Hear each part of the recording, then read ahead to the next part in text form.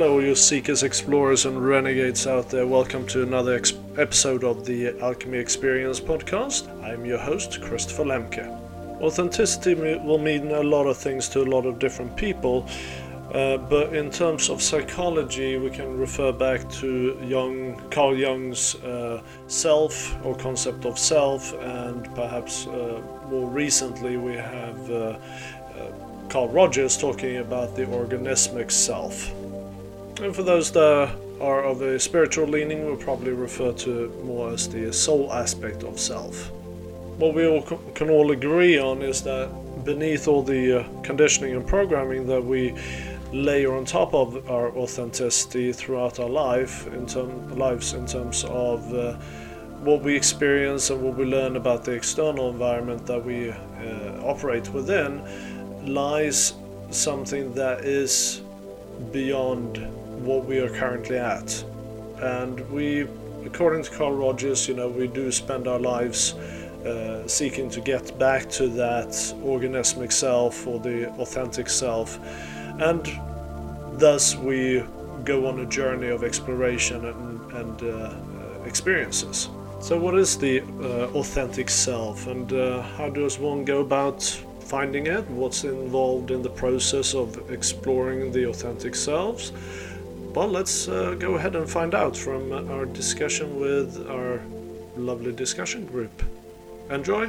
I've quoted a couple of times from Roy T. Bennett's book, The Light in the Heart, and today I found a quote that goes like this: "The outer world is a reflection of the inner world. Other people's perception of you is a reflection of them. Your response to them is your awareness of you." So now, if our awareness of ourselves is a reflection of how other people see us, then it's not a reflection of our authenticity in my world, well, as far as I see it. So that your reaction will not be an authentic one, because you are responding from the place where how other people see you. As promised, a lot of the things that I'm going to refer to today in terms of the conceptualization comes from Carl Rogers' ideas about the human experience, as it were. And for him, he talks about authenticity would be comparable to the organismic self or the true self, right? And it's kind of how we are born before we start having experiences. And to me, you're born when your consciousness enters the collection of cells in the womb. So anything beyond that would be an experience, even if you don't remember it. And as hypnotherapists, anybody would know that a lot of the memories that we don't even remember that sit in the subconscious do show up and affect our lives. And that's, what we do in hypnotherapy is we kind of delve back into that. And there are a lot of examples where you can regress someone back all the way back into the womb, and the person can then describe the actual birth. So if you have someone who has a challenging birth, that then becomes part of the person's experiences, even though very few people would consciously be able to remember that. So it's actually the authenticity that is at the very, very beginning of it, because everything beyond that then becomes experiences that color how we perceive the world and how we act out in the world, and however we receive things or impressions from the world. So when we're looking at the human experience from a point of authenticity, it's like we're always trying to get back to that, to self-actualize, and that's the Maslow pyramid of needs, right? So you have self-actualization at the very top. So we start out, securing all the basic needs, but the drive is always to self-actualize and come back to the idea of authenticity, even if we kind of sleepwalking through half our lives. At least I did anyway. until you start figuring out that, well, I don't feel like I'm whole. And that would be the incongruency that Carl Rogers talks about. We're not all the aspects of ourselves, looking at the ideal self, the organismic self, and the self-concept. So the self-concept is how we see ourselves, right? And the organismic self being the authentic self, and the ideal self is how we would like to be.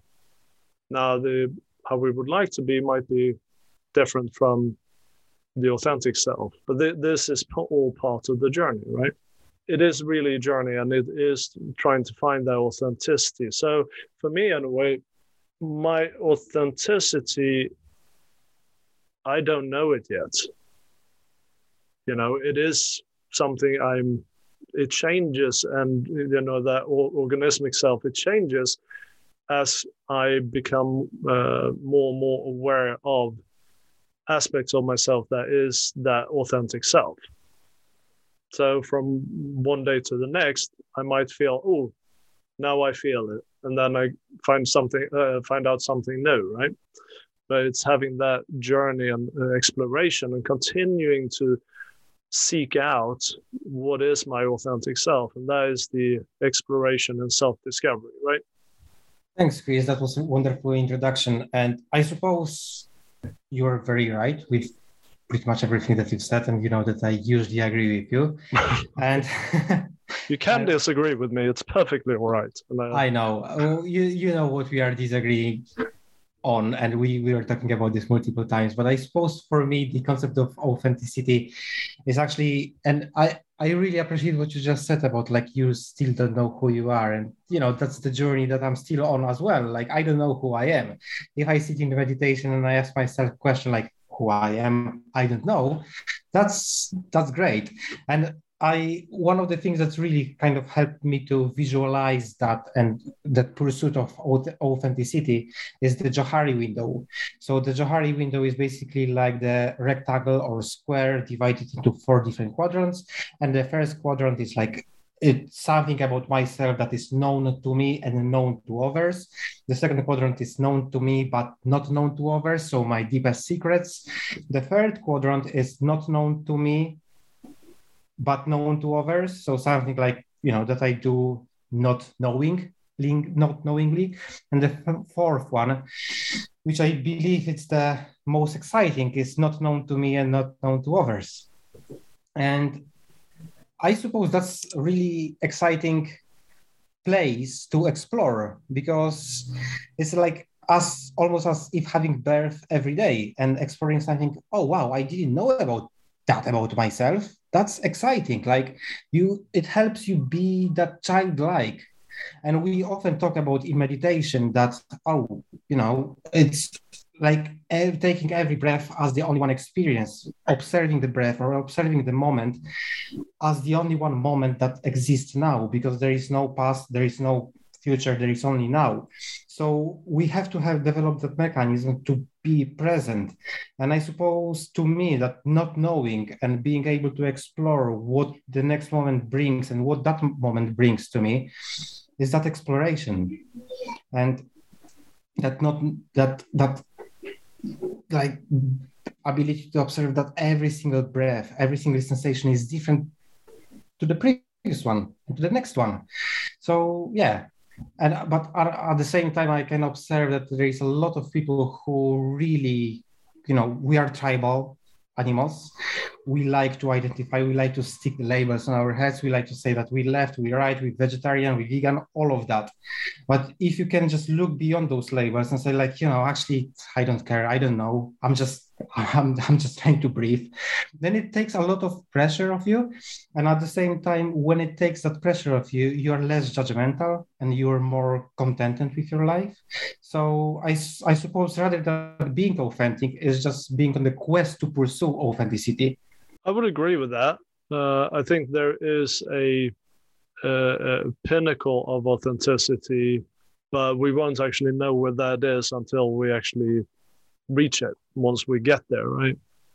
The Johari window that you're talking about, one thing we do have to be mindful of there is what people know about us could actually be the people's perception of us. So it is that interjects, for example, or on the self-concept as well. You may be told as a child that mom will love you if you don't cry. So that tells you the only way for you to be loved is for you not to show your emotions. Now that becomes something that then shifts you away from your authentic self, because you are an emotional being, right? And expressing those emotions are the only healthy way to continue forward in life. But now you've shut down one aspect of that, and now you are in essence incongruent with yourself. You're not in alignment with your authentic self. If we're looking at, for example, the notions of like boys don't cry. So again, it's not something anyone specifically tells you, but it's kind of in society, and it's one of those things that is quote unquote known. So therefore, it then becomes part of your system, and you again you strive, or you kind of veer away from your authentic self, right? So it's what Vishen talks about as rules. And then it becomes our job as we go on this journey of self-discovery to uncover these rules and interjections that we've established through our journey, and deprogram ourselves from those. So that process of self-discovery, to me, oftentimes is a process of deprogramming or reprogramming to allow that authenticity to be revealed. And oftentimes it is a bit of a challenging route, a challenging journey, because it is scary to people around us to experience us as our authentic selves, because they've never seen it before and they're not used to it. So it is scary to ourselves as well, as because people are going to react to us in that respect, and how we're showing up within that new aspect of ourselves. Now, there might be aspects of that we think we may have found that are our authentic selves, but then we try it out and we go, you know what? No, this doesn't feel right. It doesn't resonate. And then you go back to where you were before, and perhaps that feels right. So it's oftentimes a bit of trial and error, I feel, to explore and try things out. So does this work for me? Might work for a bit, but I know in, what was that, 3 years ago, I stopped eating meat, and because it felt right. But then it turned out I got fully ungrounded, and I was just kind of up in the sky. So I had to go. I went back on meat, and that then felt right. And then I stopped eating meat again, a year and a half ago. So it's you try it out, you go away from it, you come back to it. It's trusting what is right for the moment. So your authentic self is always changing. Your authentic self doesn't change, but your idea of authentic self is changing all the time as you are moving closer to the actual pinnacle of it. So authenticity in psychology today has 4 different categories, and that's self-awareness, unbiased processing, behavior, and relational orientation, which requires openness and honesty. And I think that, as you said, the deprogramming is one of the most important things. It's almost like you unpack or you unlearn all of these different things.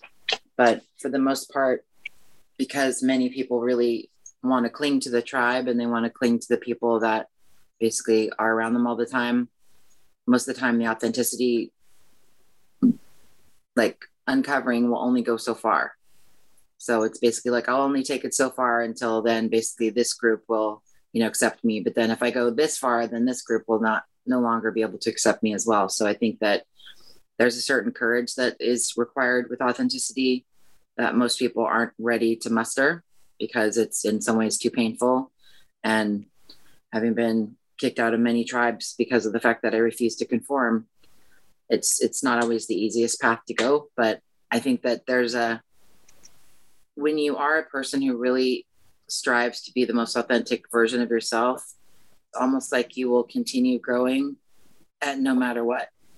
And I think that's the part about it too, is like you have to decide whether or not your life is something that you will continue to evolve and grow and build for the rest of your life as a work in progress, and that the journey is the destination as opposed to the other way around, or whether or not you again want to basically just take it to a certain level and then from there you just make yourself palatable to other people.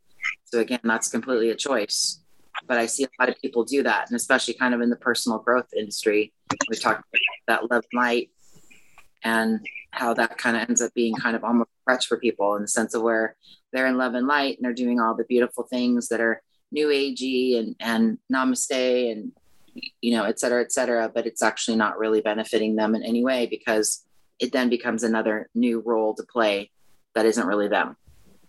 So that's the part as well. That is, that's the catch-22. There is the courage that is needed to go on that journey, and yeah, it is a catch-22, because when you step into that journey and exploration of finding your authentic self, it is oftentimes, well, it starts out with the aha sensation and the eureka moments, and it's all wonderful, but then you get into the challenge of, as you say, being kicked out by the tribe, and that can be very uncomfortable and very scary. So a lot of times we will end up in a situation where we have to have that unconditional trust that the universe has our backs and that we are going to be okay, that everything will be okay, even if we don't have that tribe, then there's an energetic vacuum that allows us to attract a new tribe. Thank you very much. Yeah. And actually, I'm going through something like that in that very moment. So I managed to travel to see my family that I haven't seen for quite a few years. And in the last few years, I went through kind of radical change in, like, similar to you, Chris, stopped eating meat and stopped drinking alcohol, which is kind of the big thing in my culture. So I go to have that tribal meetings, and I have completely kind of different set of values. And I was really worried about that, like whether I'm going to have actually strength to hold my new, or the version of authentic self, like that I'm now in the new environment. And actually, I'm quite pleased to report that I have that strength, and it's actually easier than I expected. But the reason why I think it's easier to expect it is because I come from compassionate place. Like, I don't take anything personally. I don't feel that my way of living, not eating meat, not drinking alcohol, not doing anything like that, is better or worse than anyone else. I recognize that this is the consciousness that lives in my body, and I experience emotions, thoughts, and everything that arise around me, same as other people. We have different set of beliefs, but it doesn't mean that my set of beliefs is in any shape or form better than others. So I come from the kind of the compassionate place. I meet that with compassion, and actually I notice that I leave the compassion for a lot of people nearby. And yeah, it's just, I was really scared of this, but just coming from that fully compassionate, like compassion full on, it's actually great spiritual training. It's like Zen training for me every day. So I meditate like 24/7 now, which it feels great. Well, it's like I was writing to you earlier today. It's going back into one's original tribe once you've gone through something like that. It's like a boot camp to experience how you react and how you show up, right? And like Barbie was talking about before, a lot of times, I'll come to you in a second, Anna, a lot of times when we don't work on those aspects of compassion and non-judgment and all of that, because we have entered into this new journey and discovering aspects of our authentic selves, then we oftentimes show up and we want everybody else to do the same thing. We want everybody else to experience this wonderful new things that we've discovered. And oftentimes they're not ready for it, because otherwise they would be doing exactly the same thing. So then we kind of become these preachers, and you end up being kind of antagonizing unnecessarily, because you're not accepting anybody else's way of doing things, feeling that yours is the only way to do it.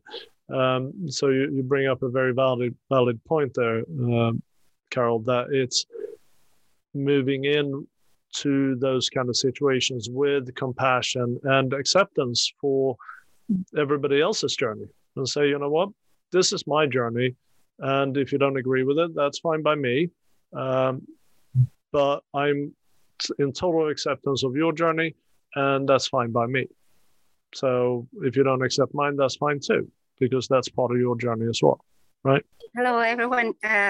Just because we are doing the positive intelligence now, and I was thinking, like, when it first time happened to me, that I was feeling like I'm different, and with the food, while you were speaking, just the fasting came up. I was like around 18, and I decided I will fast for 40 days because I'm Orthodox. And then there was a friend, she told me, like, but it's not only the food, it's no cursing, no bad thoughts, nothing, like you cannot get angry. You should be really in a control. And then like my whole family was, why we would do that to you? Like not eating food, not eating meat, not eating anything that is like just a vegan diet, even no bread and not bad thoughts, how you will survive for 40 days. And like really the critic sometimes can crush us and like take us out of the journey. And all these thoughts that you shared are very, very valuable. So I wanted just to share that piece of my story also starts with that.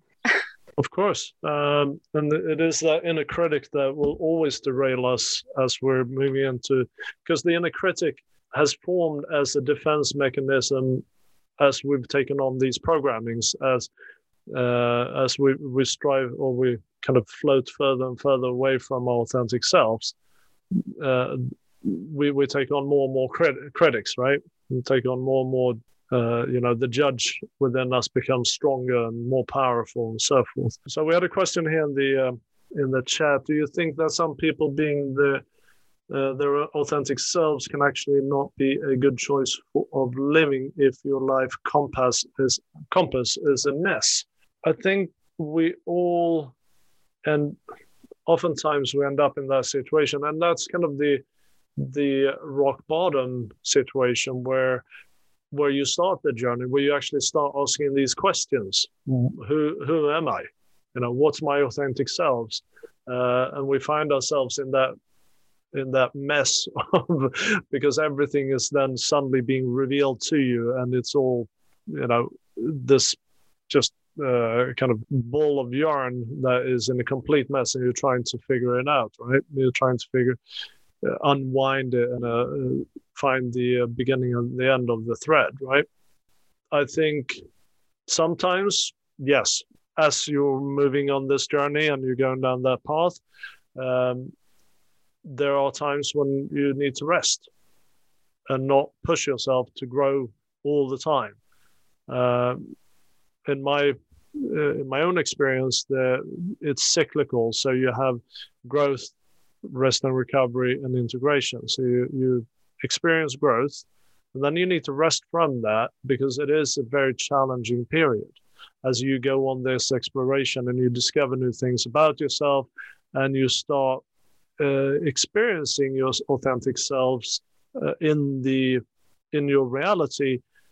Then you need to go in and rest from that and just recover yourself mentally, energetically, physically, and so forth. However you practice rest and recovery, as it were.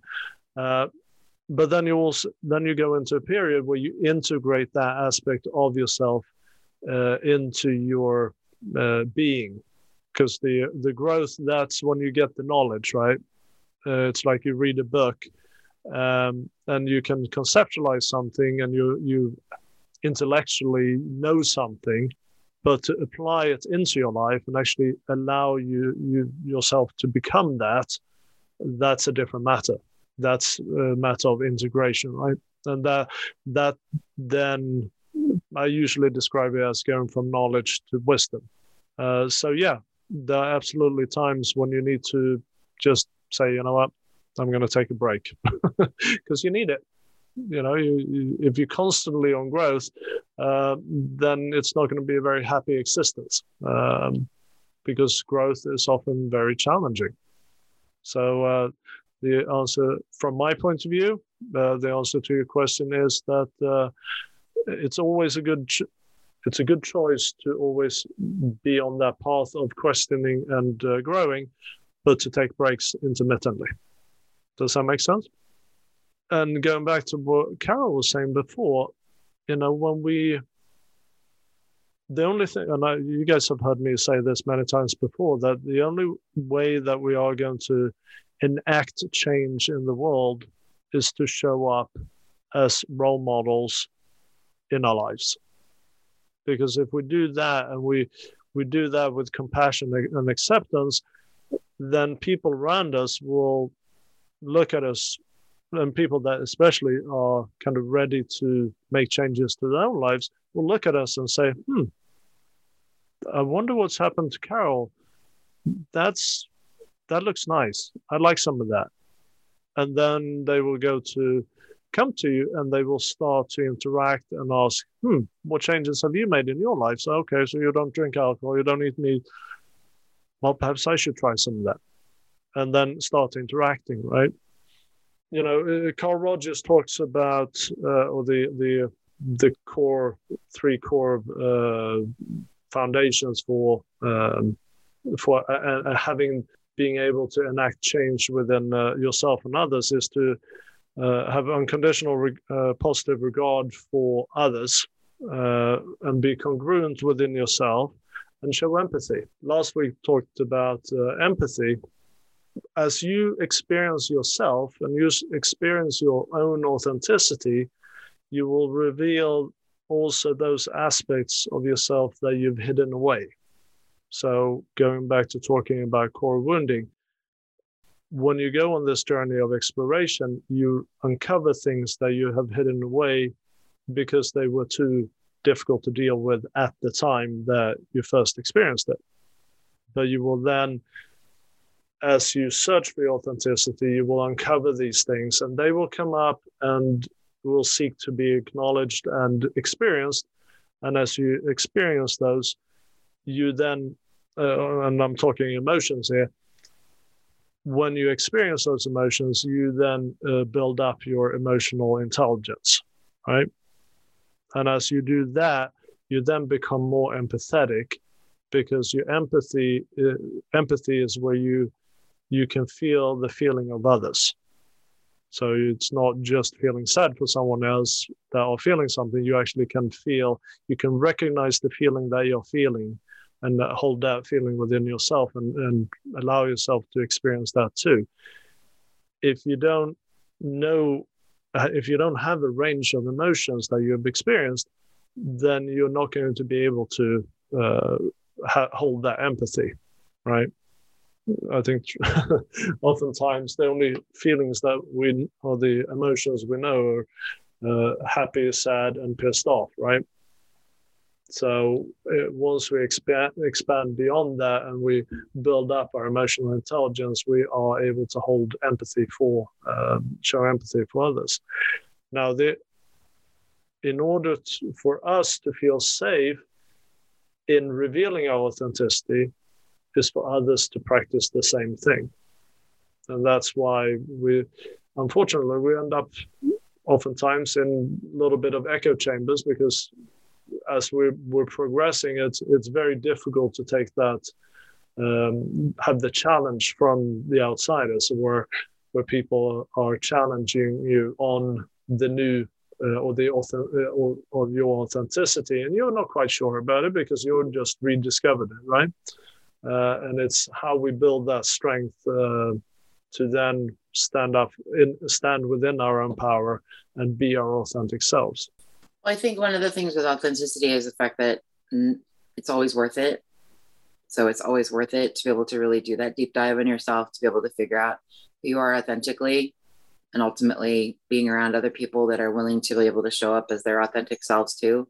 You'll find each other, and then you'll be able to help each other grow and help each other build and everything else like that. So I think that's the part about where, even though it does take courage, finding other people that end up hitting their upper limits or their edges, as they call them, then you basically work through those also together, in the sense of where, when you're that person that's really striving to be authentic and you're with other people that are doing the same, then you all kind of like do your own work, in the sense of where, as you were saying, from day to day, you're not quite sure exactly who, that version of Christopher is. But by the same token, it's still having other people to bounce that off, who are not echo chambers for you, but are also going to tell you the truth. That's probably one of the biggest gifts that we can give to ourselves, is basically having that opportunity. Because even like this particular podcast, yes, a lot of us are very much like-minded, but this podcast is interesting and it's invigorating because it's not an echo chamber. And we do push back on each other's opinions, in the sense of where it's like, well, I don't agree with that. Or why don't you justify why you believe this, so that somebody can update their opinion. So a lot of authenticity is updating who you are in the moment. And if you have people, again, that can grow and build with you at the same time, then you have the opportunity to be able to continue stretching into that authentic self, because you're not around people who are holding you back from finding that authentic version of yourself. That's the most important thing too, is that you don't have people that are going to hold you back, like, oh, no, please stay in, please stay in South Carolina, because that's where I am and I don't want you to go anywhere. And if you travel, then it's like, I'm never going to see you again. It's like, well, that's the risk that you take, unfortunately. So you give people the permission, again, to be able to do what they need to do, but also within the perspective of communication of, this is my upper limit and this is where I'm struggling. But then you also have to ask for help, because that's the other part too. It's like, you can be authentic within yourself, but then sometimes it's also good to check in with other people to find out what their opinion is about what you're doing, because they also might call you out and tell you, yeah, that really doesn't feel authentic to you. And if you sit there and look at that and you say, okay, well, why not? And then if you realize again, then you kind of try it on something different. So I know I'm the queen of trying on different personas and things like that, shape-shifting, because I find it really fun. But once I've tried on a particular persona and I ask myself, is this authentically me? Nope. Don't need to do it again. But if it's something that I feel does resonate with me, I will definitely repeat it again, because it is part of the authentic version. And we have so many players and characters that are within ourselves. And unfortunately, we, as you said, happy, sad, and pissed off. I think that's the same thing too, like what Carol was saying.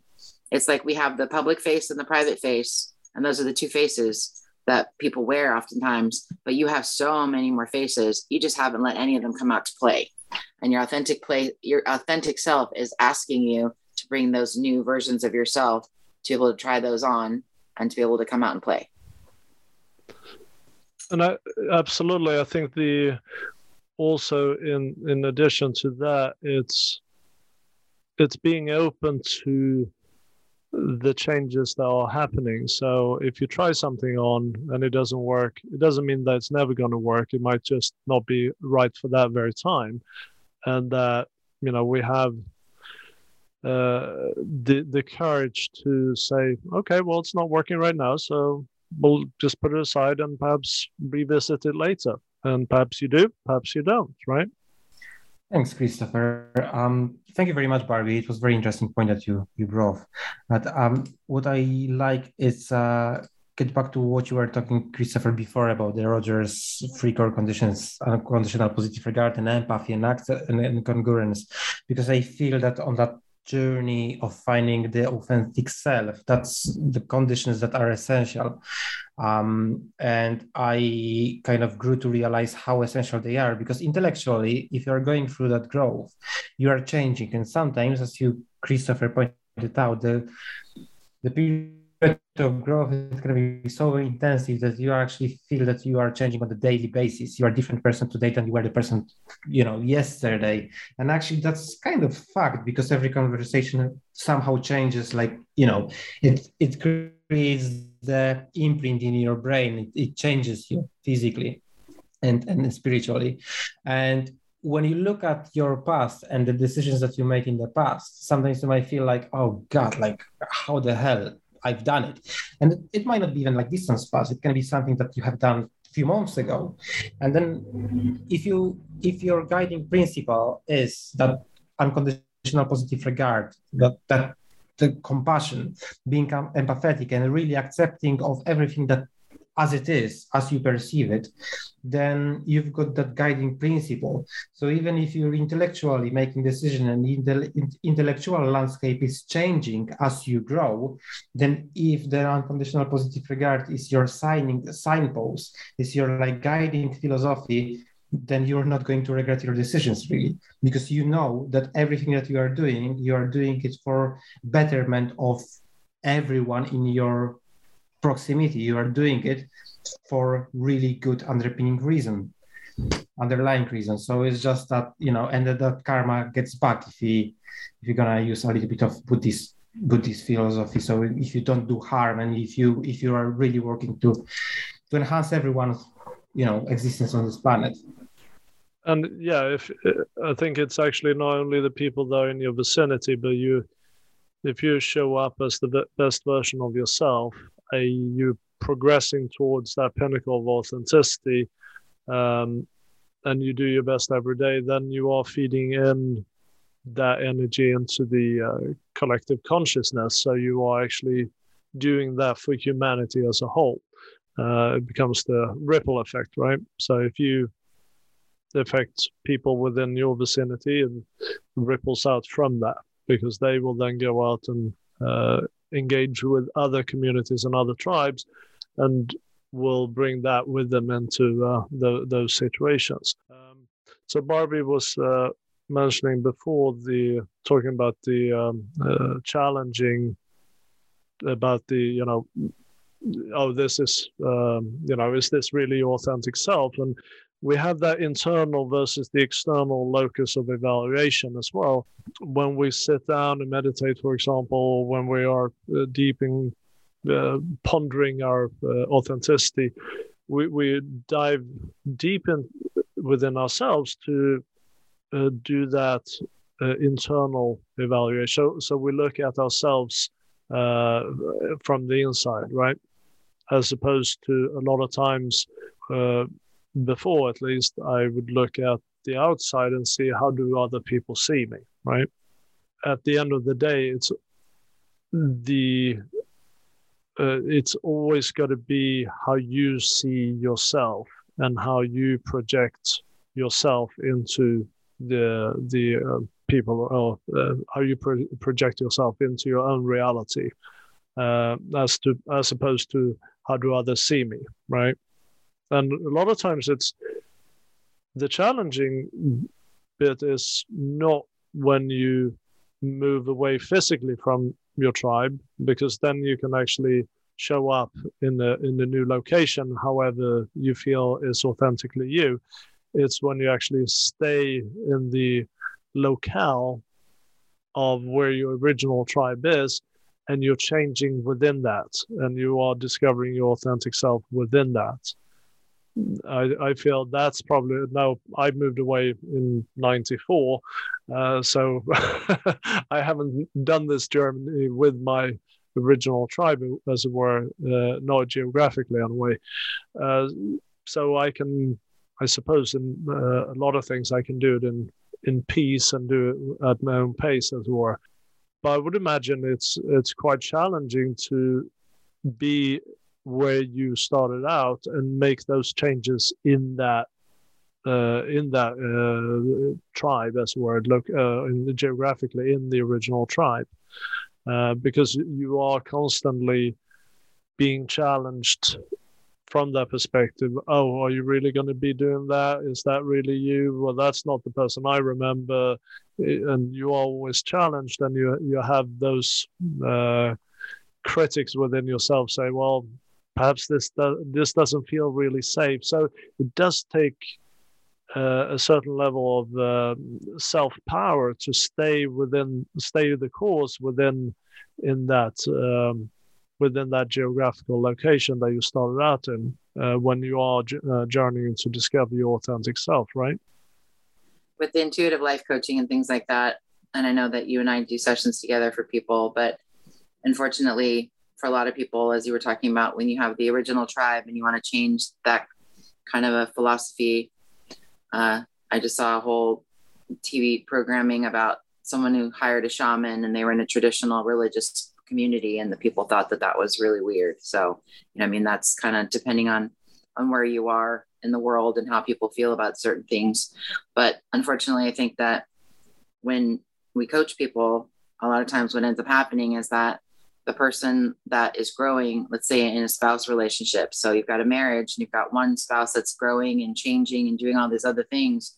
The reality is that almost probably 90% out of 100%, if the other spouse is not willing to change at all, that person's going to evolve to the point of where they're no longer recognizable to the other person, and they're no longer going to be able to stay together. So I think for a lot of people, the step into the breaking up the status quo is very, very scary, because the reality is that most people will end up knowing that that's going to be the case. So that's the part too. I think that it's really, really an important thing that you pick people, again, and I think I've said this before, that you're building and growing with too, and that you're hitting the upper edges and you're having these conversations about, okay, I'm at my limit and I know that I'm being triggered at this place, and can you help me to be able to support me in this particular place? Because from there you can grow and continue to become the person that you're meant to be. But the other person is never limiting you. They're never ever telling you how you're supposed to be or how you're supposed to feel. You're allowing that person to completely evolve into the authentic person that you are. So I think that's something too. I think that is a new paradigm shift in the world in regards to conscious, either, partnership in tribes and other things like that, of where I know we just came off a year of, people who literally just didn't hold each other back, of just, go as fast as you want to and be the best version of yourself that you can be. But that's a very rare thing, because people do get into competition. There's all sorts of jealousy. There's all sorts of, snide things where people manipulate back and forth.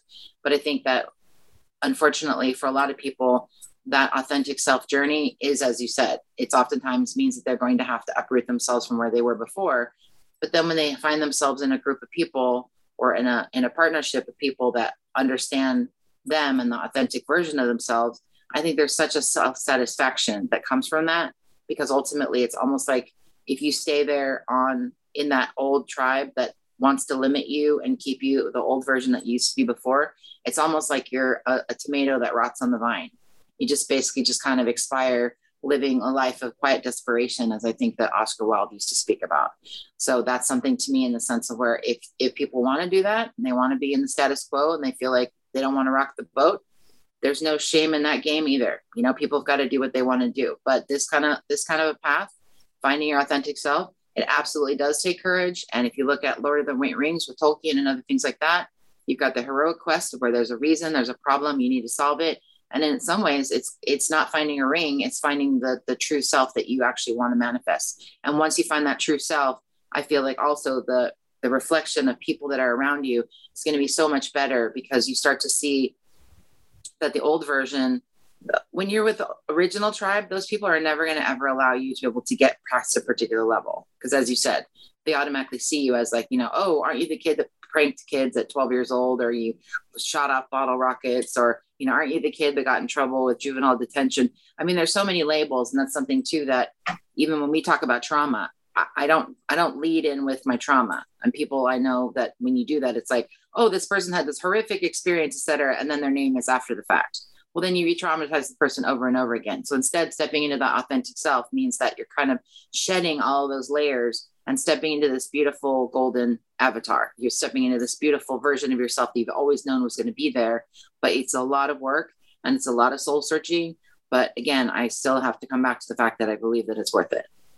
Totally agree with that. However challenging it is at the time, we can always know that on the other side of that challenge is a solution, and is that better version that we can enjoy when we get past it. So no, and I think yes, it is that challenge, and you can look at people that stay in those communities, that if they find that authentic power, they can certainly become a change maker in that community. And there are plenty of examples of that, but I think they are unfortunately unique rarities, and it'd be wonderful to see more of those. But sometimes you got to move away from it and then come back to it. And having found the power, your own power, and stepping into that golden avatar, as you say, Barbie, then you can come back because you know exactly who you are. And that's the biggest challenge, I feel, is that as you're trying to discover your authentic self, you don't know who you are. You're trying to rediscover who you actually are, who you were originally. And that's the biggest challenge, I feel, because before you feel established in that and you have actually embodied that, you are quite vulnerable to those naysayers and the people that feel that you are going off the rails or whatever it may be, and you might actually start believing them because you are in that challenged position. You don't actually know where your boundaries are. You don't know what your golden avatar is, and so forth, right? Well, in my case, in my experience, my most authentic self, I believe, is that awareness of not knowing, right? That moment when I say, wow, what is this, right? That exact moment is my most authentic self, right? And it's scary at some points, right? But I do believe, as you said at the beginning, Christopher, about that pinnacle, right? I know that it is there, but the experience of authentic self for me is that moment of not knowing and discovering, and that gives me a sort of also of, I don't know how to explain it, but part of compassion and part of what you have been talking about, that calms me down of not knowing who I am or what is my authentic self. But I also believe that there is a responsibility in having this coherence of not only that I don't know, but also that recollection of ideas that I have gathered together, that I have put into me, right? Or I have received, or I have adopted, or I believe, right? And that coherence with those ideas, with what I don't know, with my actions. So that is my journey. Thank you, Jesse. That's very well put. And yeah, it's that unknown that you're swimming around and you really don't know what's ahead. But as you say, that's part of the excitement of it, because you look at all the limitations that you've put on yourself or that you've programmed yourself with, and you say, okay, well, if I have all these limitations, what are the possibilities that I'm yet to discover, right? And that makes it so exciting, I think. And then if people don't agree with your choices and agree with the journey that you're on, I always go back to, well, that's not my journey. That's not part of, I don't need to take that on. It's their choice to say, you know what, I accept you unconditionally, or, you know what, I don't agree with what you're doing, so we're going to split roads here, right? And Barbie always says that people are with you for a reason, season, or lifetime, right? And that's okay, and it's being okay with that impermanence, that experiences have impermanent aspects around them. Otherwise we wouldn't be able to have the experience. We have to have something in there to reflect back to us, to experience ourselves. If we didn't have that in the experience, it would be just us, and there wouldn't actually be an experience. And that all serves to allow us to discover our authentic selves. What is our authenticity? And I don't actually know if there is a pinnacle. That's it's I suppose as a human being, that's because we have this time construct. That's kind of where I default, that yes, there is that aspect of myself that is that pure authenticity. I don't know if that exists, but it's a journey of discovering that is that's like I don't think enlightenment, for example, or self-actualization is a point. I don't think it is like, oh, here we go. Now I'm self-actualized. Now I'm done. I'm out of here. See you later. I don't think that. I think it's the journey in itself that is the self-actualization. It's the journey that, and it's, it could be a journey without an end, because every time you discover something new about yourself, it opens up another 10 things to discover about yourself.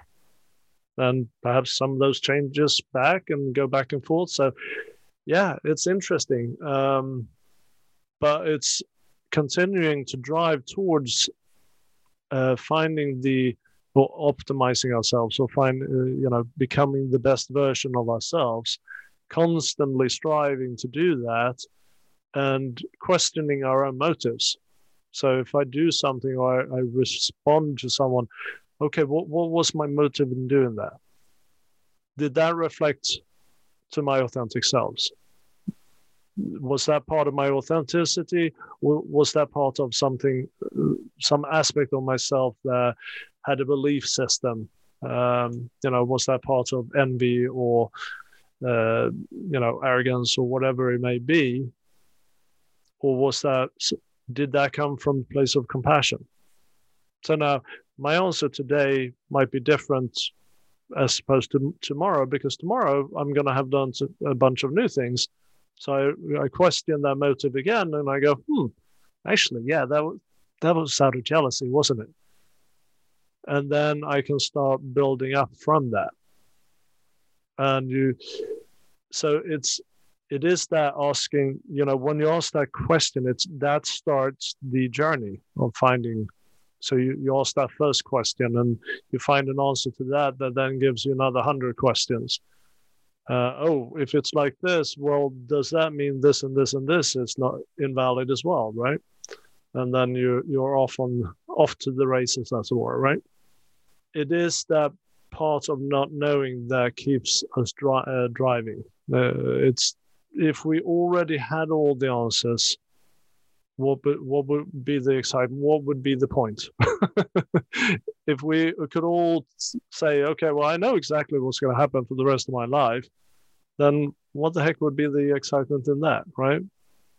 Then what's the point of watching the movie if I know the whole ending and the whole plot and the ending, right? I suppose this is the metaphor that kind of, if I'm just gonna echo what you just said, Christopher, but it's the metaphor that it really resonates with me, and I like comparing the spiritual growth or finding the authentic self with physical journey. So if you are going to the gym and you are the bodybuilder, there is no the kind of the pinnacle of your body shape. There is always something that you can do. Like there is that muscle that you can develop. And there is this exactly same thing with the growth of our spiritual muscles and the enlightenment. There is always something else to do. So you can go to the very advanced stage, and maybe people who are not in that place to be able to recognize that journey, they might not be able to fully appreciate where you are at. But there is always something else to do. And this again, I really like another metaphor that I really like is the metaphor of shower. That in order to keep your body fresh, you need to have shower on the daily basis. And the same is with kind of meditation.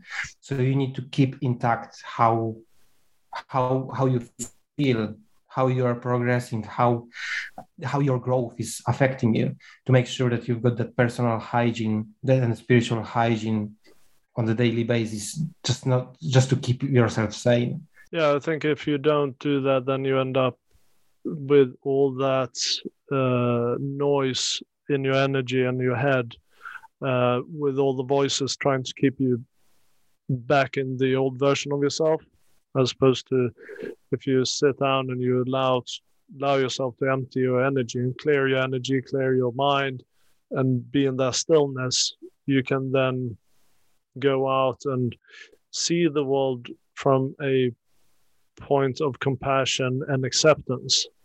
And once you do that, then you see things with different eyes. We experience ourselves in the reflection of others.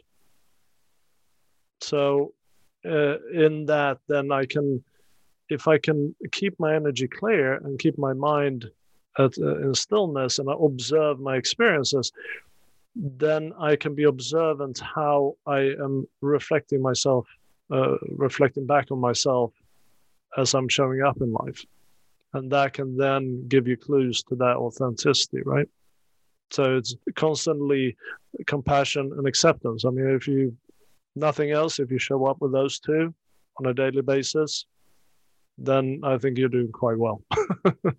And you are able to then bring those lessons to yourself in a much more valuable way, because whenever you show up in an experience, you're not there to learn about others. You're there to learn about yourself. You're there to learn about how you react to the experience that you're in. It's not about you learning about your external experience or external environment, that, that dude, I can't trust him, or that one, I'm not going to hang out with that one anymore. It's not about learning about that. It's how did you respond to that person being a jerk or that person betraying you? How did you respond to that? How are you writing a victim story or a hero story? What's your how would your authentic self respond to that? Or like Barbie says, what would love do, right? So it all depends on your authentic self. And as a final thought on authenticity, I believe that authenticity has a personality. A lot of people would say, well, authenticity, that is love or compassion, whatever it is. But I think that authenticity has a personality. So some people might be more confrontational than others. And for them, it might be showing up to be confrontational in a compassionate way, learning to do that. But that it actually has a personality, because I believe the authentic self is the soul aspect of ourselves. And it is our job to bring that soul aspect into a physical expression. And that, is a gradual thing, and that it is rediscovering who that is. What is that aspect? But that's what I believe in a way. So if it resonates with you, great. If it doesn't, just leave it. Well, thank you everybody for joining in and showing up today. So to intellectualize the authentic selves and intellectualizing the process of rediscovering your authentic self is not so difficult in itself, but rather the process and where to start and how we go about it. And when we're actually in the thick of the process of rediscovering ourselves or our authentic selves, that's where we really need to trust that we know how to work through and heal our original wounding and so forth, in order to peel back the layers of the onion, as it were. And it is really that process of when we ask ourselves, who am I? And we sincerely want to receive an answer to that question, and we start understanding how we actually show up in life, rather than wondering how we are perceived by others. We start looking at what's the aspect of myself that I project out into my own experience, and we can then start looking at whether that is an aspect that we actually want to project out. And if it's not, how do we go about changing that? So these are some of the topics that we certainly work with at the Alchemy Experience coaching workshops. So if you're interested in pursuing these questions more in terms of your own experience, please do pop by thealchemyexperience.co.uk and book a 30-minute free consultation. Also, if you're interested in doing some work on your core wounds and your energy blockages, we have the Infinity Life that you can learn a process and tools and practices to start uncovering and relieving and clearing out your core woundings and your energy blockages. And you will find more information about the Infinity Life at theinfinity.life. Check it out and see what the course offerings are. You certainly have an exciting journey ahead, and I hope you will enjoy it and perceive it for what it is. Even if you end up having hardships, it's all within our perception. I hope that you enjoyed this podcast and that you will come back and listen to other ones, and I will see you next week. Take care now. Bye.